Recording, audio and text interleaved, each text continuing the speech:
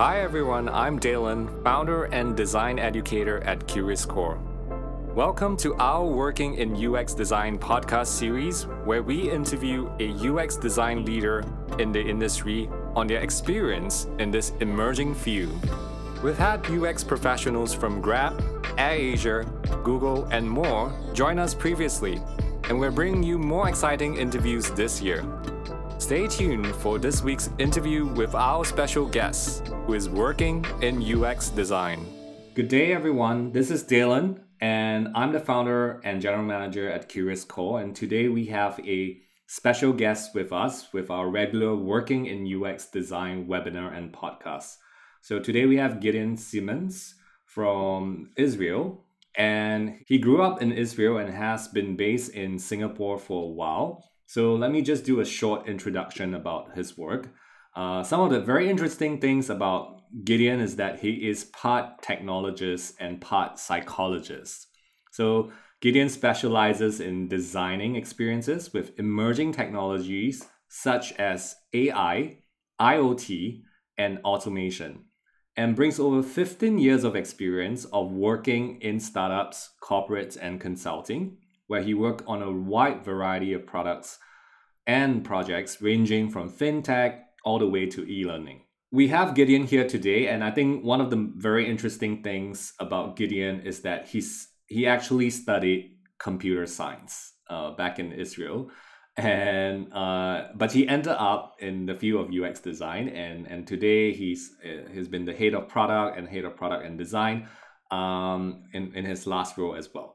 So we're going to speak to him about technology, and we're going to speak to him how UX is evolving as a career option for everyone, and how we as UX designers are going to be affected by the new technology and how we can work with these new emerging technologies that are coming up, such as AI tools, generative AI, such as all the other stuff that's going on out there in the commercial market. So Gideon, I'm glad to have you here on the show. Thank you, Dalen. Very glad to be here as well. Just for the record, I have a double major in psychology and computer sciences. Wow. Okay, so now I get the introduction, which is part technologist and part psychologist. Tell us a little bit more, like, how do you see things differently as someone who is trained as a technologist and trained as a psychologist? How differently do you see the work in UX design? Wow, great question. I think one of the things when you finish your degree and you enter the workforce, you have to kind of like throw away almost a lot of the things that you learn and start kind of really learn how to build products. I'm very fortunate to have both, the psychology and the computer sciences. And the reason it kind of made sense for me is that I kind of feel like the sweet spot is when you bring the both of them together. And that was, I guess, kind of the catalyst to why I'm doing UX for so many years. As a technologist, I guess it's easy, as someone who's been trained in computer science, I guess it's easier for you to work with engineers. Has that been true so far? Oh, yeah, totally. So, I started my career kind of wearing every hat I could. My first job was a designer, actually, but within just like 2 weeks, they fired the software developer. And they told me if I don't learn software development, then they'll fire me too. And that's how I learned that. So for kind of the first few years, I was actually building everything, designing, coding, product managing, and kind of doing everything possible in the companies I was working for. And so I can really emphasize with every possible person in the room when we have kind of a team meeting. I know they have a term of someone like you in Silicon Valley. They call you a unicorn, right? Someone who can design, who can code, and can do product management, and then you can do psychology, right? I don't know what's rarer than a unicorn. Yeah, an Israeli unicorn in Singapore, maybe. And tell us a little bit more. What brought you over here to Singapore? Like, the Israel tech scene is also equally as vibrant, and there's a lot of amazing and great products that are global, such as Skype, which is built by an Israeli team. I believe WhatsApp as well. I mean, there's a lot of great Israeli innovation. So what brought you to Singapore? Yeah, totally. I mean, thanks for saying that. I'm a big fan of everything going on in Israel in terms of technology and things like that. with that said, when I started my career, my first job was in Singapore. When I kind of went back to Israel to work, everybody thought I was like the cool guy who made it in Singapore overseas. That's how I got a few interesting projects off of that. When I got back to working for projects in Singapore, everybody thought I was the cool guy from Israel who was doing amazing technologies there. So it's really kind of a point of view thing. I think both countries have a lot of interesting companies and a lot of talent and innovation happening. By the way, I've actually traveled to Israel myself several years ago as a backpacker, and I've actually visited what we call Startup Nation, right? So there's a very famous book called Startup Nation, and it was written around this country called Israel. And they were sharing all the amazing things about why the people in Israel are so innovative. What do you think is the secret of your country, like in terms of like being the second most venture funded in the world, right? After the United States? Great question. I may be not the best ambassador for Israeli tech, to be honest. But if I were to put my kind of point of view around it, it's really kind of like a machine that got built up over time. A lot of smart people kickstarted it with innovative companies and technologies and all that, and it just kind of blew up. You all of a sudden have a lot of really amazing talent who did the most complex algorithms in the world, and you have the best salespeople who went overseas and sold things. And so Israel just kind of started from a handful of innovation and then just kind of managed to organically grow into a powerhouse of talent. And that's the advantage there. You go there and you work with people with so much experience that it's mind-blowing. That's really good. And talking about talent, let's get right into UX. You've been a product design leader for more than 15 years right now, and you've definitely seen how this profession of ours mature over the years. So I was just wondering, what's your view about UX design as a practice today, and what's your view about it being a practice in future? Thanks for asking that, Dalen. And by the way, before I even start to talk about it, I mean, you are also like that. I think I'm really fortunate to have this conversation with you and probably been in UX for the same amount of time and seen the industry grow. And to be honest, you've done so much to kind of grow the industry, and the contribution to the community is just commendable. And what I'm going to share is kind of like a mix of things that I've seen in my career from my lens. A lot of it happened in Singapore as well. But I think to kind of like really understand where we are today, it's good to look back a bit how UX kind of evolved over the years, if that's okay. Yeah, I think it's worth definitely looking at the past in order to imagine the future. So I'm going to start with a UX trivia question to see if people, hopefully you don't Google it or use ChatGPT to get the answer. Who coined the term UX, and at what year did this happen? That is a very tough one. I'm not sure if we actually had to learn UX history in school, in design school. So, yeah, I don't think there is a UX history course yet. But I think we have one answer almost right. Don Norman. Actually, yeah, maybe the Xerox Corporation. That would be my guess. But someone there, like in the Xerox Corporation in the 1970s, I think. I think we have somebody from IBM and another Donald Norman in the 90s. Thank you for responding, audience. And yeah, what would the answer be? Yeah, it's definitely Donald Norman. Kind of he's the godfather and creator of a lot of the things that we know about UX these days. The term was coined in 1993, which is 30 years ago from today. And the interesting thing about that is that during these days, UX, after he coined the term, and there was some UX stuff happening before that, just wasn't called. For around 20 years, UX was really just in the academia world. It wasn't really in the industry, except for a few companies like Apple, IBM, and companies like that. But everyone else wasn't really practicing much things around it and aware of it. It only really started to enter the industry kind of between the years of 2010 to 2017. What happened in these years, which is really interesting, that's kind of like years where UX becomes more kind of part of product workflows. A lot of companies becoming aware of it. It's a title, it's a job title that people hold. There is also a bit of a weird kind of a sub thing happening, which is rise of the UX charlatans. That's people who kind of sprinkle the word UX and a lot of terminology, and they kind of get a lot of consulting projects around that. The most interesting thing that happened is that during those 7 years, UX becomes this big umbrella term that kind of sucks almost half of the terms, in the industry into it. It kind of like interaction design, a lot of things from management consulting, usability studies, and all this kind of stuff kind of all go into a UX umbrella. Think about Venn diagrams with a lot of stuff in UX in the middle of it. That's how it looked like in those years. Another small trivia question, this one will be a bit quicker.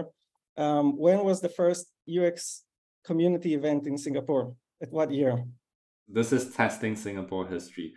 While people are answering this question, I just want to also say it's so interesting in the time we live in, especially as UX practitioners, because imagine we're doing physics and Sir Isaac Newton is already dead for more than 100 years, right? But we live in a time where the person who is actually practicing and researching on it is still alive.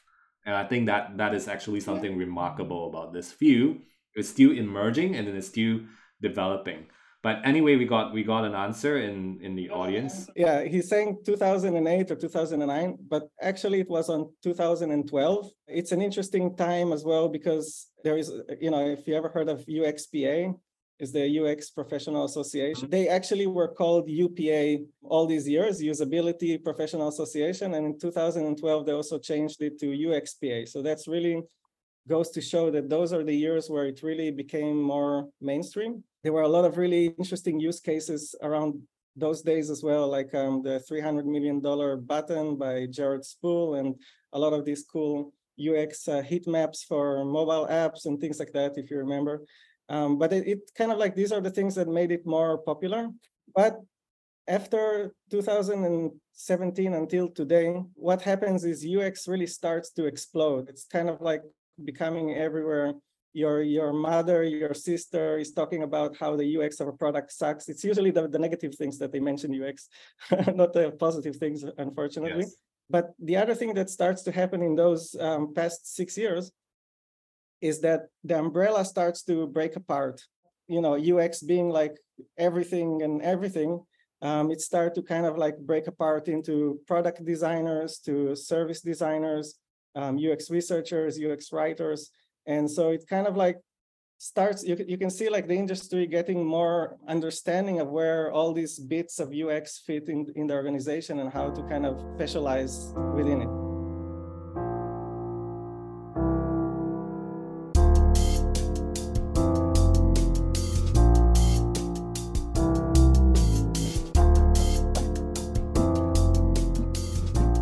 When we're talking about these specializations, what are you most bullish about? Like, is there any specific field where you kind of see we're all heading towards too?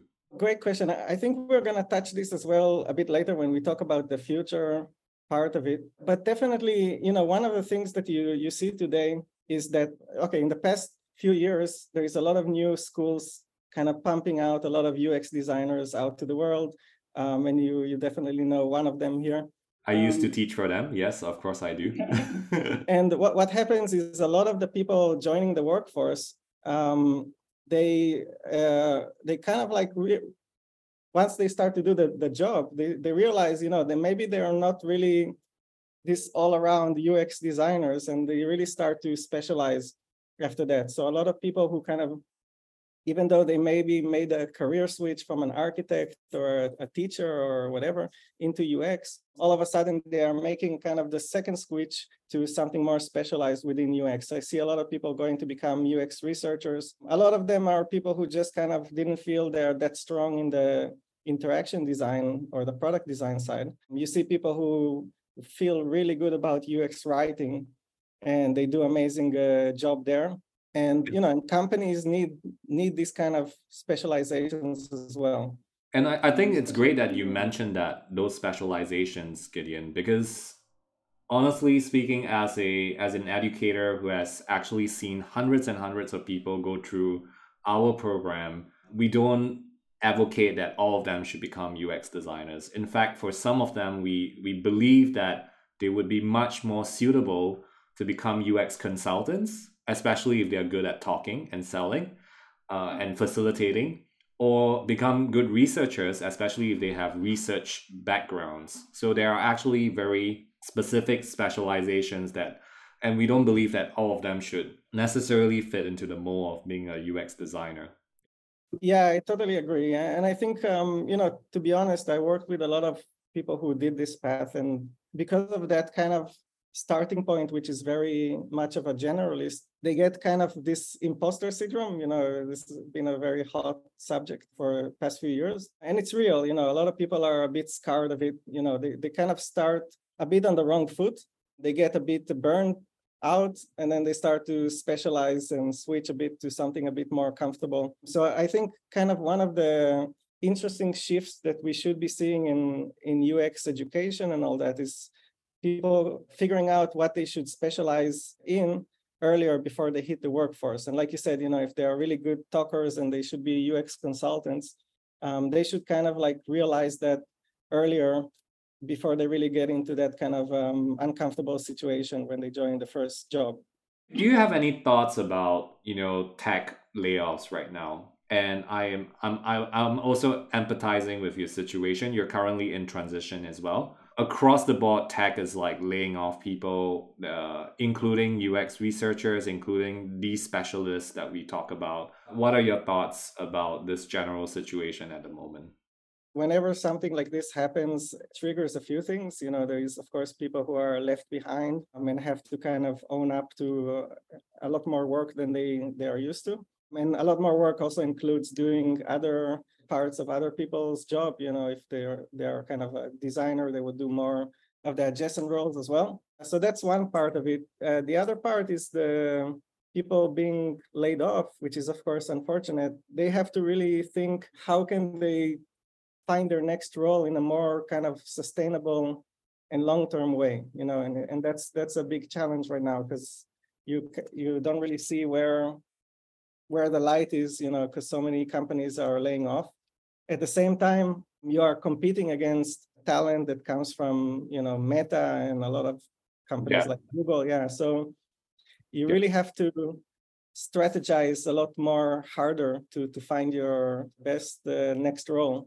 I think that makes a lot of sense. And when I see this as an educator, my heart goes out to everyone who has been affected by this layoff. But also at the same time, junior designers who are actually trying to get into the field, they'll experience like much tougher kind of situation, because there are less jobs out there and there are more talent out there. So there's kind of like an imbalance. But on the upside, I also see this as an opportunity, because I see companies becoming smarter about the kind of people they want to hire, the kind of products that they're building. And these companies are actually going to get stronger. And we're still seeing some companies doing hiring, right? Like agencies and consulting firms, for example. They're still continuing their hires. The traditional industries like the banks, they're still continuing their hires. So I'm very, very optimistic that industries are still transforming and UX is definitely still much needed. And we now even have AI, right? Like that's coming into the scene. And I think before this chat, we briefly had a conversation about a very interesting plugin that we saw. I'm not sure if you're ready to talk about the future yet, but I think now would be a good time. Yeah, totally. I mean, the plugin you're talking about is a homegrown plugin by a Singaporean guy called Chen Mu. It's a Figma plugin. It just recently surfaced up on your social networks, if any of you seen it before. But it's a Figma plugin, and it kind of takes text as an input and generates wireframes in Figma. Yeah, I did an experiment. I kind of asked him to generate a screen for an app for dog lovers, gave it like a prompt. It can remind the user to walk the dog and also offers tips about how to groom and train dogs. It's pretty cool. From your perspective as a design leader, if I were to ask you to rate the AI in terms of generating a piece of wireframe out of a score of 1 to 10 and 10 being the highest score, how would you rate the AI in doing the initial draft? I would give it a 2 right now. Sorry, Chenmu. But it is there. I don't think the right use of it is to take whatever it generates as the thing you're gonna bring to your stakeholders and to the users. It's really a way to kind of quickly generate and scaffold assets and ideas. So when you kind of like do this and you can even iterate on the text input that you want, you'll have some kind of nice starting points and nice ideas to work with and do what should be the right design eventually.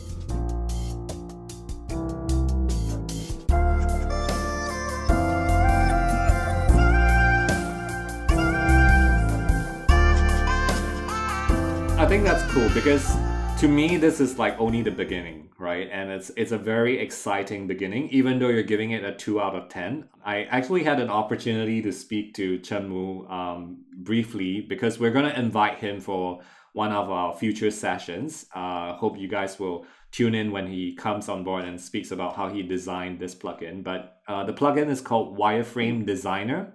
And it's actually on the Figma community itself. So please feel free to check it out and just type the search term wireframe designer. And he told me specifically that it's a weekend project that he did. And so everything is meant to be very, very simple. And he's looking to make some improvements. So if that does happen, or if Adobe suddenly decides that tomorrow we're going to create a software that does exactly what Chemu's plugin does and even way better, right? Adobe is actually doing a lot of things around generative AI. I just saw them release a software called Firefly. What's going to happen to us as UX designers? Wow, great question. I think that's the cool thing about this discussion is that, we're trying to predict the future. That seems very close. I don't think it's that close yet. But at the same time, we're just predicting it. We don't know whether that's going to happen in this way. My kind of belief is two things. One is those tools will get better, definitely, and will still be a tool that catalyzes better designs. Shouldn't be the one that creates the end result anytime soon. Maybe in the distant future, yes, but for now, still need kind of to massage it or adjust it into the form that you want it to be. But you use it to kind of scaffold and generate, some ideas and starting points. I think you raise a really good point because the machine doesn't replace the necessary problem-solving skills and critical thinking skills we have as UX designers. Even you rated it 2 out of 10. Yes, it gives some suggestive kind of like wireframes, but in terms of craftsmanship, in terms of thinking through every single pixel, I think it still needs a human being at least for a good number of years, right? Yeah. On the other hand, let's kind of like remove the AI from the equation for a while. I just spoke to one of my ex-colleagues who is probably one of the most amazing designers I work with. And at the company we worked at, he came up with such an amazing design system, a very good polished set of Figma components and screens and everything, so he did it in such a good and efficient way. There is a very clear kind of hierarchy in terms of components. There is a very clear understanding of what you should use when, more or less. And what happened with that team is basically now a lot of people who are not the UX designers are actually coming up with the screens for the product. And that includes product managers, sometimes the sales team when they're going to customers and pitching things to them. And they're just basically taking this really efficient set of building blocks and kind of mixing and matching it together. It works really well because there is a very clear convention there. There is boundaries, there is a language, there's consistency. And what brings the more interesting question here is, do we really need the UX designers to kind of like push and move buttons around and add another text field and all that? Is that really the big value that they have in the future? Yeah, that's a really good point. And it sounds like an amazing design system. I had the opportunity to product manage a design system at one point in my career. I was just wondering, like, having product managers, having business owners or even marketing people do some of these wireframes themselves, if they're doing it right, if they can kind of create these wireframes, which some of them are already doing so, as I'm also training some of them to be proficient with the software that we use. What do you see the role of UX designers being, especially in a larger organization, right? Like what role should they play? That's a really good question. Before we go in there, I'll add as well that aside of design systems working this way, and aside of AI generating stuff for you these days, there are a lot of kind of low code or no code tools out there, which allow any kind of business user as well to create screens and actually even push them live as a product. It just kind of like basically makes the future a lot more uncertain for answering that question for designers. You know, I mean, is that really the value that they add? Should they be the ones kind of changing the color of a button or things like that? Have you gone through the whole Curious Core course just to do that? Or is there something added value that you can bring to the table? What's going to happen in the future? That's my kind of prediction, is that anyone who is kind of like a generalist is going to be spoiled with so many tools to empower their work. Even like ChatGPT, that you can generate a UX research discussion guide, for example. I tried that and gave amazing results. So if I'm like the generalist of the future, if I'm, let's say, a product manager, I may be able to do almost all of what I need without designers, without developers, which is even better than not having designers. Of course, what am I going to need UX designers for? And that's kind of the question that you ask. What I kind of foresee is that UX designers at that kind of stage are gonna kind of end up either two ways. One is kind of becoming that generalist, maybe becoming the next product manager, or kind of like a one-man show that creates everything and then works with business users, with sales, and does all the work, don't rely on developers or other people. That's going to be one breed of UX designers of the future. And the other breed of UX designers of the future are specialists that kind of find a niche for themselves that AI doesn't do very well yet. You know what I mean? So it's kind of like fighting against time, how AI advances. They'll be the ones kind of bringing the craft, the human touch, trying to kind of talk to users, understand them, translate the insights. Even those things are catching up on AI side. There's tools that analyze UX research insights as well out there. It's kind of like, if you're not going into that generalist side of things, you'll end up kind of really specializing in something that AI cannot do yet, and be kind of fighting against time to kind of catch up with it. I think that's definitely a very interesting prediction, and that's yet to be seen. Like, what are the actual specializations that will survive? Because even if I think about specializations in UX, like for example, content design, now writers are saying, "Oh dear, wow, ChatGPT can like replace writers." Then what happens now, right? Like, what's the value of a content designer in a team? And what if one day AI tools can just take like very, very raw qualitative data from like forums and stuff like that and start giving you synthesis and analysis? Wouldn't that sort of replace the job of a UX researcher in this case? So I think it's very inevitable as people who are working in a technology field that we need to work hand in hand with AI and really just embrace it. And it sounds like we should do less busy work and more thinking work, from what I hear from you, Gideon. Yeah, totally. It's not going to happen that fast. That's the thing that people are a bit misled these days. I mean, ChatGPT kind of dropped the bomb on everyone. It just happened recently. In a few months, everybody thinks they understand AI much more than they really do. And everybody's talking about AI, and it's the new, I don't know what, big data or new some other buzzword that we had a few years or months ago. But it's still an emerging tool. It's still an emerging domain. We have amazing stuff happening on kind of generative imagery, and that's definitely going to help UX designers, even come up with pictures for personas and small stuff like that, all the way to imagery across the product and things like that. But for all these like generating, UI text, content and stuff like that, it's emerging. It's not 100% proven as well for a long term. It's only going to really see fruits when you see it after, I don't know what, 1 year performing as well as kind of human generated content. And it might do that. There is a good chance that it's going to do that. But is it really sustainable, forever? Are you always going to be kind of churning AI generated things based on already existing AI generated things and so on? It becomes this loop.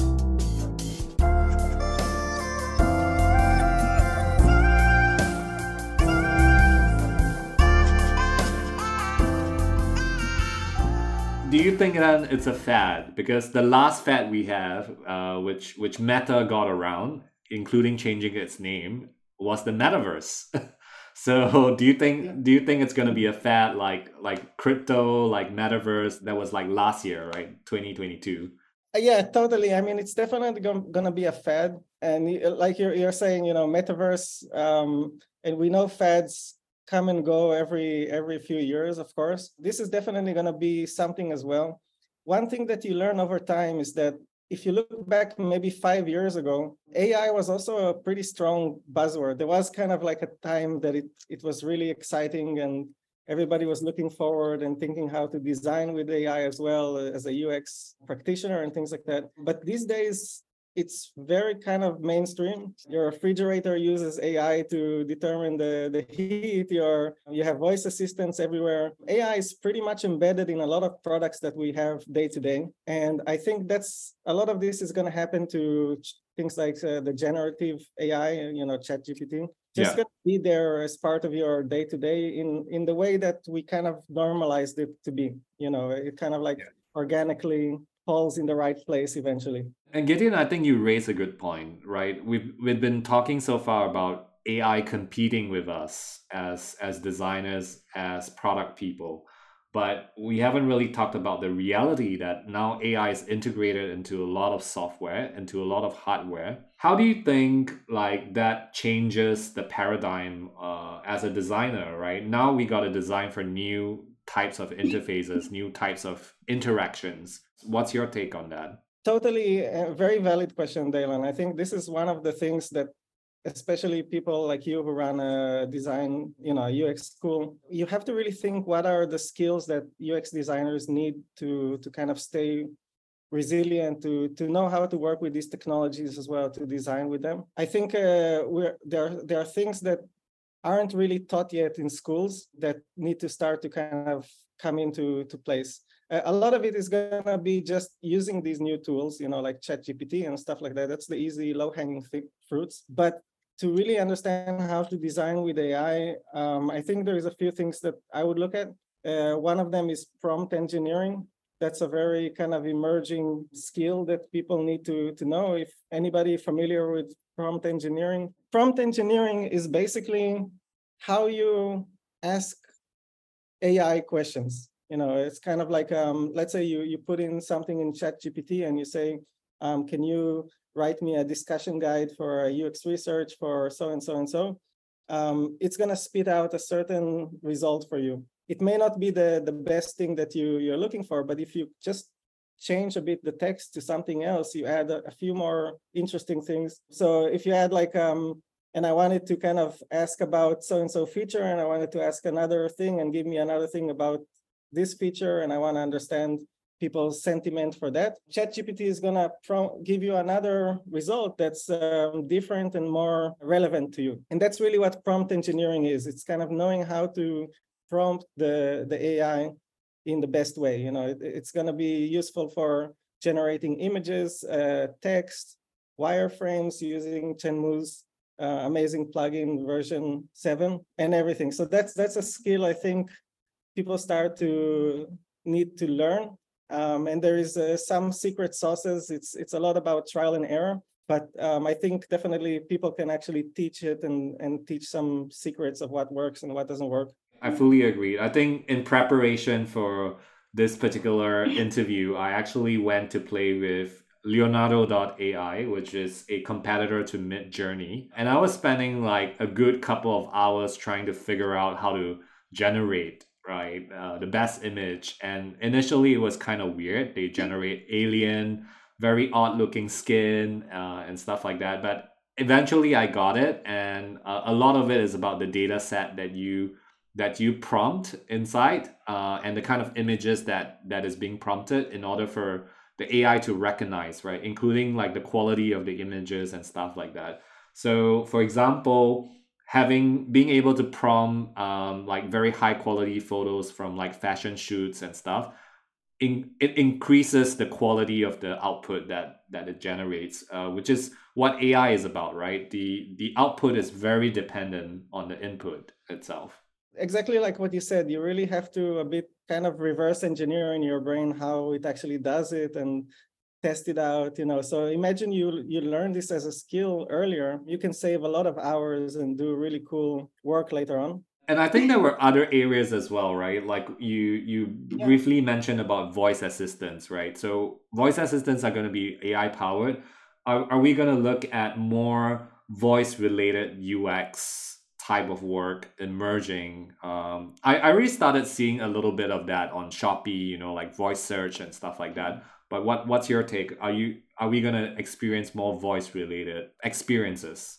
Totally. And I think the difference in how we design moving forward, not only for voice, but also for the actual chatbots, eventually they do pretty much the same thing. It's just one is with the text and the other with the voice, is that designers need to really think how to design, let's call it like personalities instead of chat scripts. Until now, when we design for a chatbot, we really look at it in a very sequential kind of logic. I enter a chatbot for a bank and I want to get something, and then the chatbot is just trying to figure out whether I want to look at the loans or the new credit card, and then kind of fish that thing and then move on to the next part of the chat. So it's very kind of script-based design, very logical kind of step points. But when you look at how AI like ChatGPT is moving on, AI is not so much going to follow a specific script. Instead, they become like an expert in a certain domain, and you can kind of chat with it more naturally.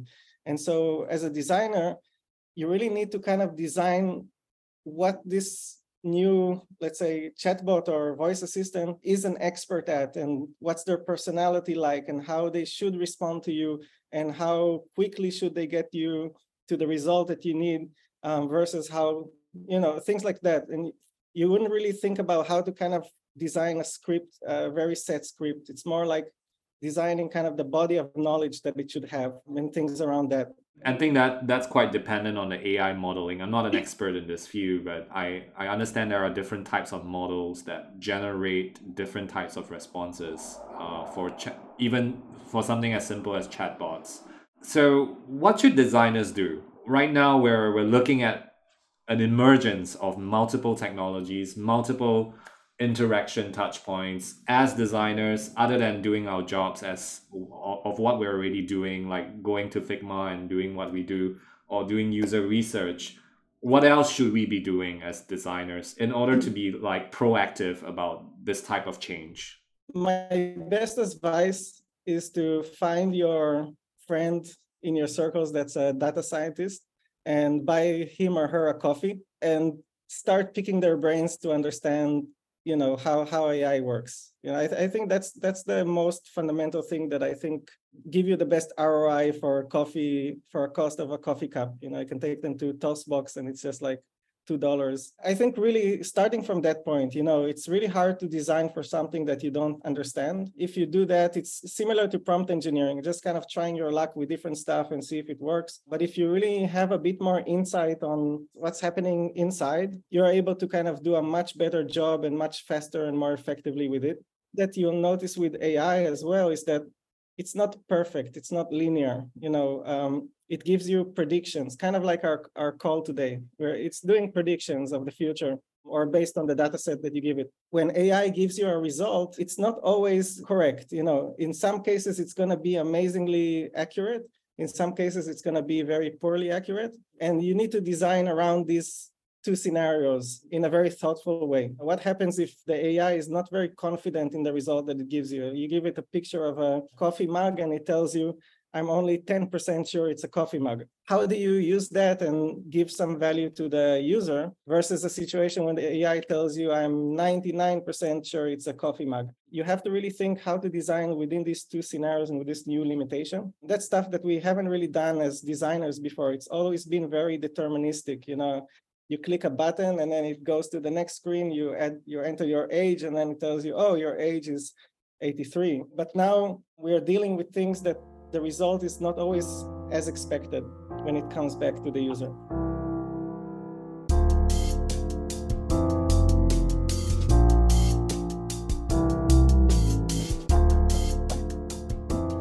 I think that's extremely interesting, and especially for those of you who are working in the field of like search design, right? Your prompts are not necessarily predictable as well, and the search results are also quite varied when we think about it. And you mentioned a point about designing for a deterministic outcome versus an indeterministic outcome, which is very, very different. This indeterministic outcome, even so, when the AI presents the result or the technology presents the result, we as human beings might not be fully able to tell whether that's true as well, right? So as UX designers, we need to also consider that and do some assistance around that area and tell people, hey, actually, this might be 70% true, or this might be 30% true.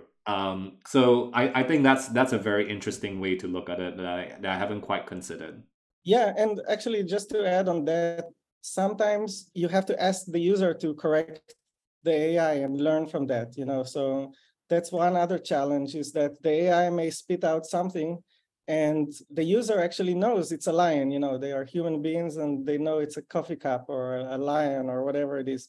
You can ask the user to say, is this correct or not? And if they kind of give you consistent inputs, you can train the AI to be a bit better. That's another thing that we need to really consider these scenarios as designers moving forward. It sounds like AI is still in its infancy, and we still need to teach it as human beings, even though it's a prodigy in its own right. Like it's kind of a wonder child.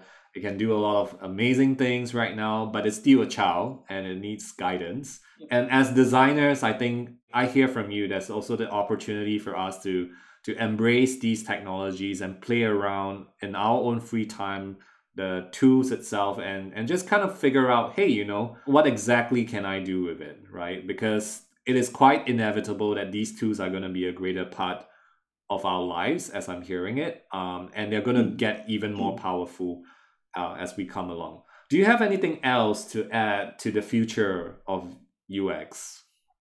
Yeah, absolutely. I mean, one thing is, this is specifically for the people who think that AI is going to take their UX job. And don't be afraid, it's not going to happen that soon, to my opinion. One of the main reasons is we give ourselves too much credit. Think about it, Dalen. If you were the next Elon Musk or Steve Jobs AI entrepreneur, are you going to build a tool for UX designers, or are you going to solve a much bigger problem, like oil and gas or health, social need, things like that? Do we really deserve better tools compared to other things in the world? That's one question you should ask yourself. So if there is going to be investment in empowering UX designers and all that, it's probably going to come from within a small community. People like Chen Mu, who is doing a really kind of good job for the community. It will be a handful of companies that may not get amazing amount of funding just to do that. And like you said at the beginning, Dalen, is like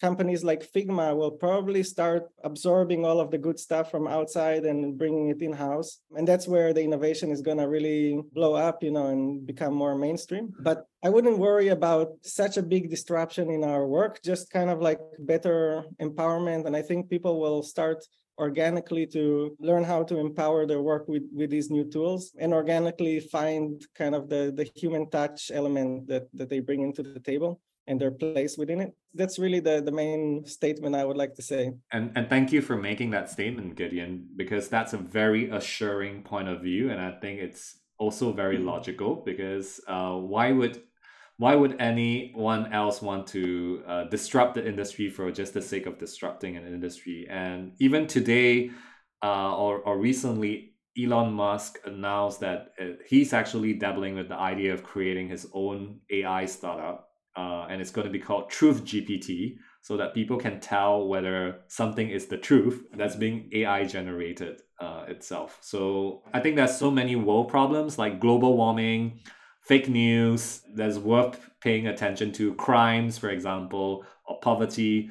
So I think tools that disrupt the design industry, as you said, is going to remain to a handful of people who are interested about the industry, and most likely it's going to be developed to help us with our work rather than to replace us. Were there any other points of view that you like to bring into today's conversation? Because I think at the start we spoke about the history of UX, and then we talk about some of its futures. We talk about a trend, which is AI, as well as some other elements of what the future of UX and its practice is going to be like as designers being affected by it. Are there any additional things you'd like to add to the conversation? Not so much additional things, but I think maybe we can shout out a bit on some tools that are emerging. And also, I think would be interesting later on to see if participants from the audience have kind of a wish list of a UX tool that uses AI and makes their job much better.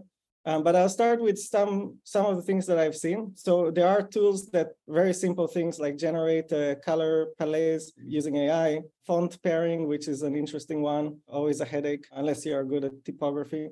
Worry-free generated photos. This is an interesting one because, Mid-Journey and things like that, you're still not sure if you can use it because of copyright issues. So there are tools that are, Firefly by Adobe is another one. So tools that are emerging where you can kind of use the generated imagery a bit more worry-free. We talked about text to wireframes by our Singaporean guy. There is another Singaporean company called Pebbly, which actually you put up photos of products and it generates the background. So you'll see like your lipstick on the Alps or something cool like that on the beach. That's a Singaporean startup from ex-colleague of mine called Alfred.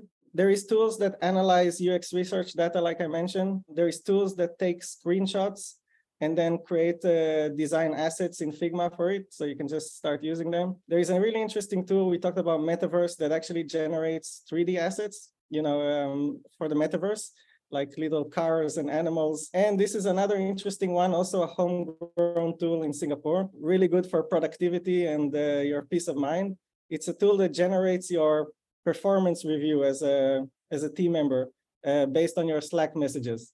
And Gideon, before you move on with more tools, we're going to compile a list, right? So if you're able to, I'm going to get that list from you. And for those of you who are subscribers to our newsletter, you're going to get a copy of that list. And we're also going to put it on our YouTube channel. So do remember to subscribe to our YouTube channel as well. Were there anything else that sort of like caught your attention? There is definitely a lot, but I'm going to stop here. I think it's just maybe a question to ask, what is your dream tool? That's a great question. Like for the audience who are joining us live tonight, thank you for coming from all over the world. We have people from Singapore, India, Japan, Australia, and wondering what other countries, because not all of you are speaking, and Malaysia, of course. Some of my students are there. So yeah, what is your wish list? What is your desired tool if we are going to design an AI tool around it as UX designers?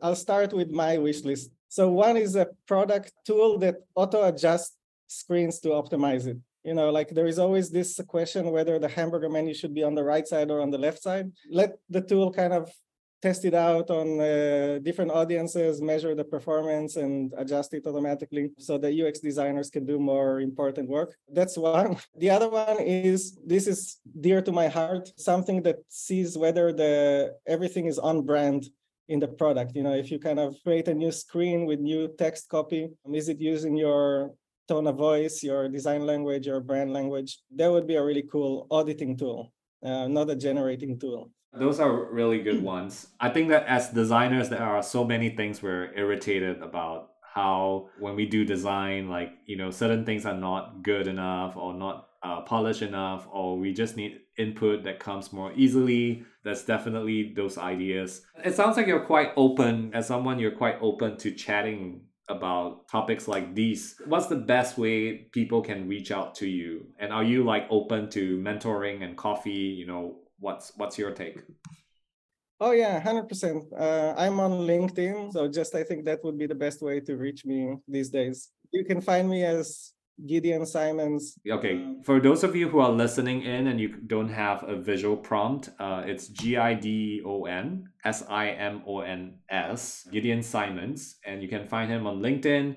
He's open to chatting with you if you're interested in technology. He is also someone who would like to give back to the design industry. And Gideon, are you open to mentoring people as well? Yeah, totally. I'm actually mentoring a few people and 2 companies right now as well. Gideon is someone I met that actually has a very unique mix of the technology side and the UX design side. So it will be very interesting, especially for those of you who have very similar backgrounds, either from psychology or from computer science. Maybe you want to have a chat with Gideon in detail about how you want to grow your career as well. And with that, I think we've had a very fruitful conversation today, and we've discussed so much, mainly centered around AI, but also around the implications of AI and how we should work together with AI as designers and be considerate about the kind of output that AI generates, because someone needs to think about the interaction and the experience around voice, around chat, for example, and this is not something that's usually considered when we're designing very static and predictable type of outcomes in this case. So it's been a wonderful conversation tonight, Gideon, and we're looking forward to having more conversations with you in future. Same here. Thank you so much, Dylan, for having me. Thank you, Gideon. And thank you everyone for attending, and we shall catch you in next month's Working in UX Design. I hope you enjoyed this episode. If you did, please let me know what you think. Get in touch with me over email at mail@curiouscore.com. I would love to hear from you. Do also check out our previous interviews and other free resources at curiouscore.com. And until next time, I'll see you on the next episode. Take care and keep leaning into change.